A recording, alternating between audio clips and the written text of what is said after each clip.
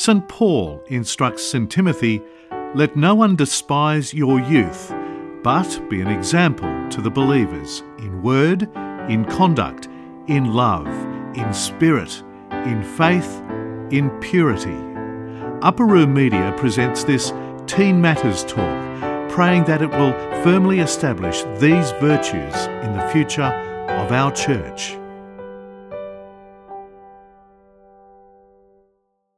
Father, the Son, and the Holy Spirit, one God, amen. It's so wonderful to be with you here today, and it's so wonderful to see the energy of young people worshipping the Lord, and to hear our sisters in particular joining in the praises, which is how it should be. It's not just hymns are not just for the boys, as some people might like to think. If we paid attention to the suite of readings today, we'll notice there's a connection with each one of them. A lot of them, St. Paul talks about, for example, the wisdom that he uses is not the wisdom of this world. It's not the wisdom of eloquent speaking philosophers, but it's the wisdom of God. So in order to understand the message that the gospel is trying to give to us, we need to think with a different type of mindset, not a worldly mindset. And we hear in the Catholic epistle, people's focus on money and wealth, and this takes away from really the main purpose of our presence here. So, and then we have today's gospel, which is about Saint Zacchaeus, who was not just a tax collector, but a chief of tax collectors. And who can help me explain what a chief tax collector and why they were so frowned upon? Can anybody know? Anybody have an idea why tax collectors were so hated by the community? Like the government is hated by the community when they take our hard-earned money. Because what used to happen, the tax collectors were actually Jews employed by the Romans to collect taxes on their behalf, okay? And what these people used to do, so they would go to every house, so you would have, they would have a list of all the people, like the government knows how many people there are, and you would expect to come and pay your taxes. And if you owed, say, $100, they wouldn't take $100 from you, they'd take $150. 100 for the government, 54 themselves. Okay, that's a simple tax. A chief tax collector, who was the boss of tax collectors, had no reason to collect taxes because all the tax collectors aren't doing the job. So he would get a cut of the action. Okay, so he would have whatever, 10, 20, 30, whatever tax collectors, and you would say, I'm going to collect from you $30 or $50. So they would have to take that into consideration when they're collecting what they steal from the local people. So you would find that the people were definitely wronged big time, and the chief tax collectors were even more frowned upon because they stole from the thieves themselves.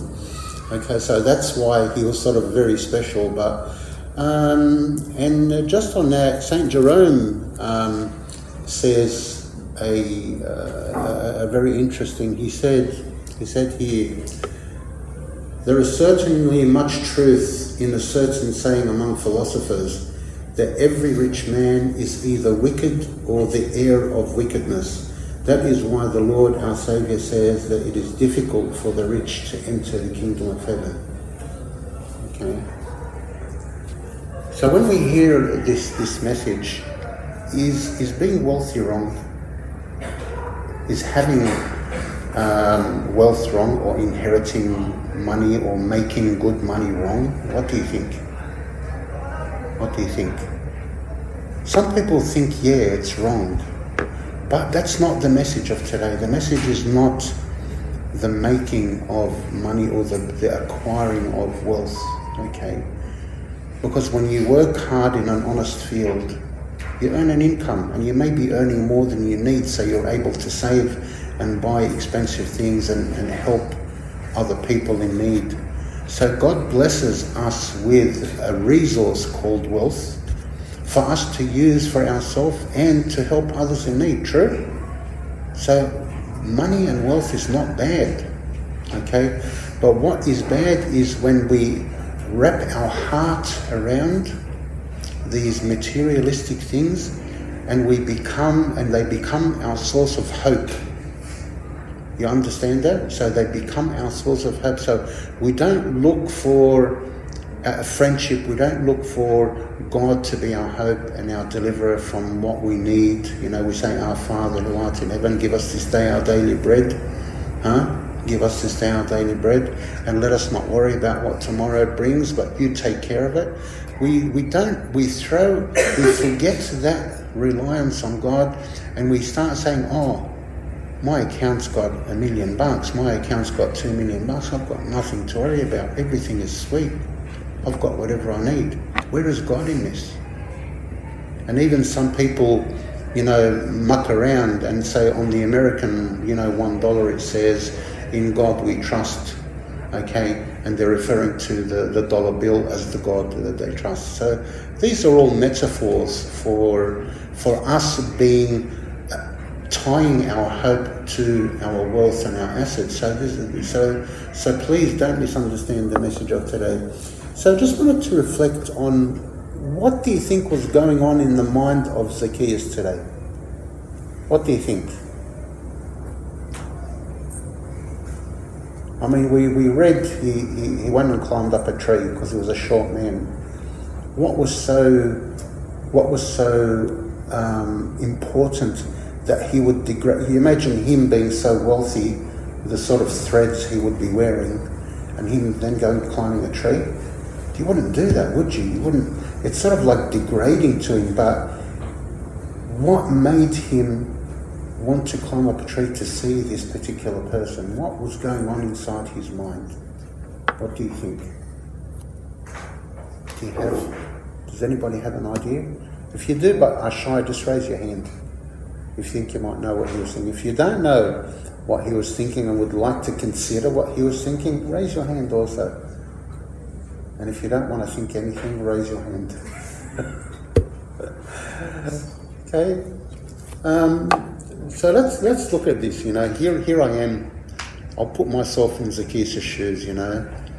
Wherever I go, people spit on me, or people turn their backs on me, or people frown upon me, except my fellow thieves.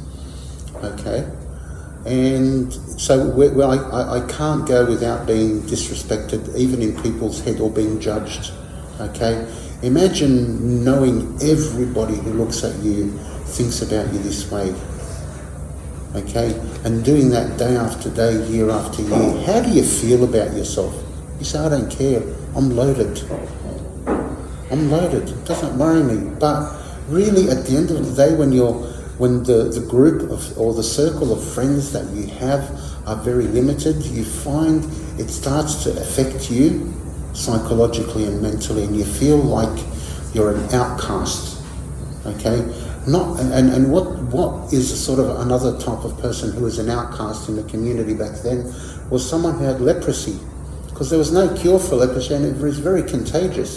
So the commandment of God to the Israelites was you put the leper outside of the city, okay, until they are healed, or if they heal. If not, they stay out there, okay. And this is how the tax collectors were viewed by the community. They were outcasts, okay? So you can imagine the psychological trauma in the minds of some of these people, okay? Now, you would think, why do you think he was so eager to see Jesus? Why do you think? He's heard so much about this man. He's heard that he eats with sinners. Okay, and people who are caught in the act of adultery, he doesn't condemn them. He actually drives all the accusers away.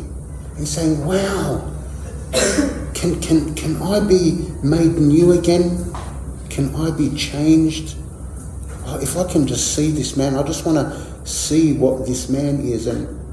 And so, who is there listening to the heart of Zacchaeus, listening to the thoughts of Zacchaeus as he's walking by? Who is the person listening? Jesus Christ our Lord. Okay? And this is why, and this is a message for each and every one of us. Okay? So we all commit sin. Okay? And we know we do some really nasty things. Okay? Yes, we put on a white tonia. Yes, we put on beautiful clothes that masks some of the nastiness that we lock up inside. And while we can pretend, I'm okay, I'm walking into a church and I feel very saintly, but when we stop and think about it, in front of God we are very naked, aren't we? He can see through, and he can see exactly what we are like.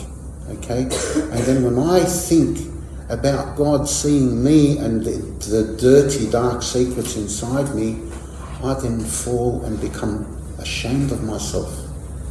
Very similar to what Zacchaeus was feeling.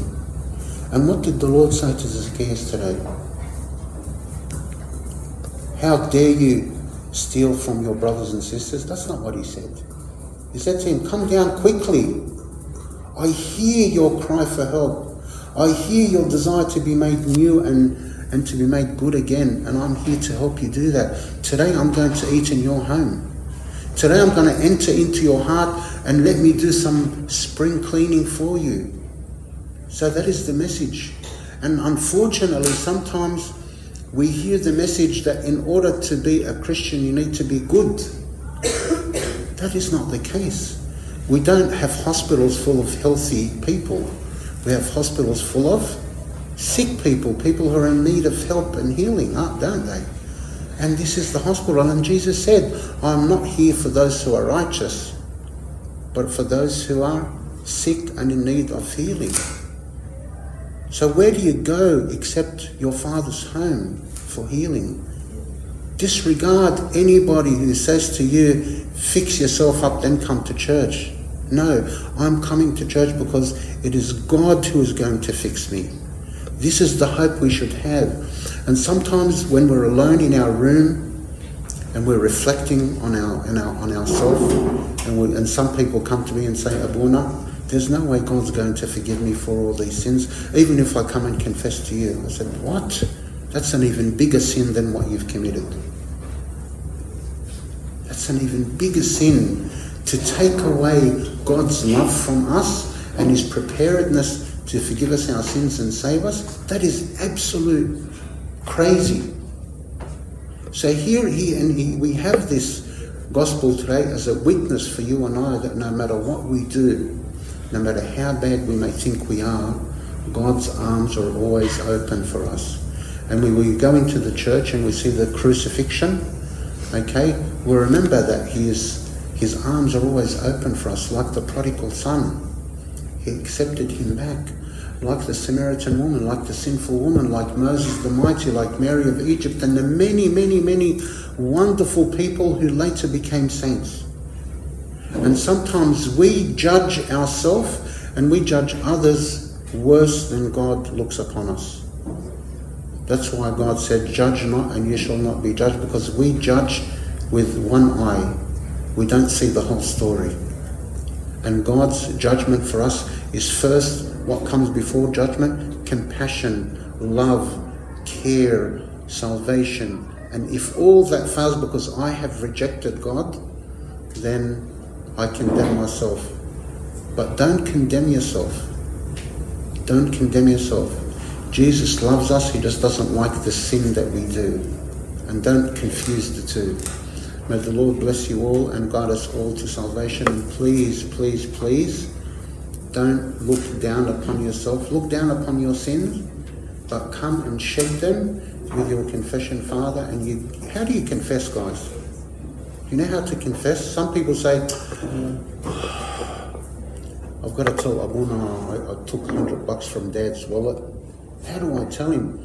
Oh, Abuna, there was an excursion and I needed money and everyone's got this and I felt bad, and that's justifying the action. Okay.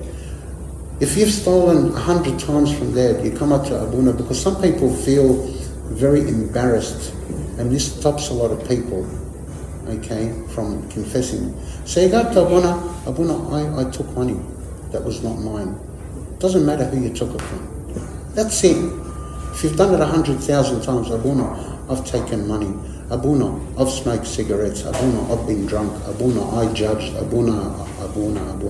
So confession should take about 30 seconds. Okay? And if Abuna would like to ask you a question, then answer. But if Abuna has no question, why do you want to open up Pandora's box?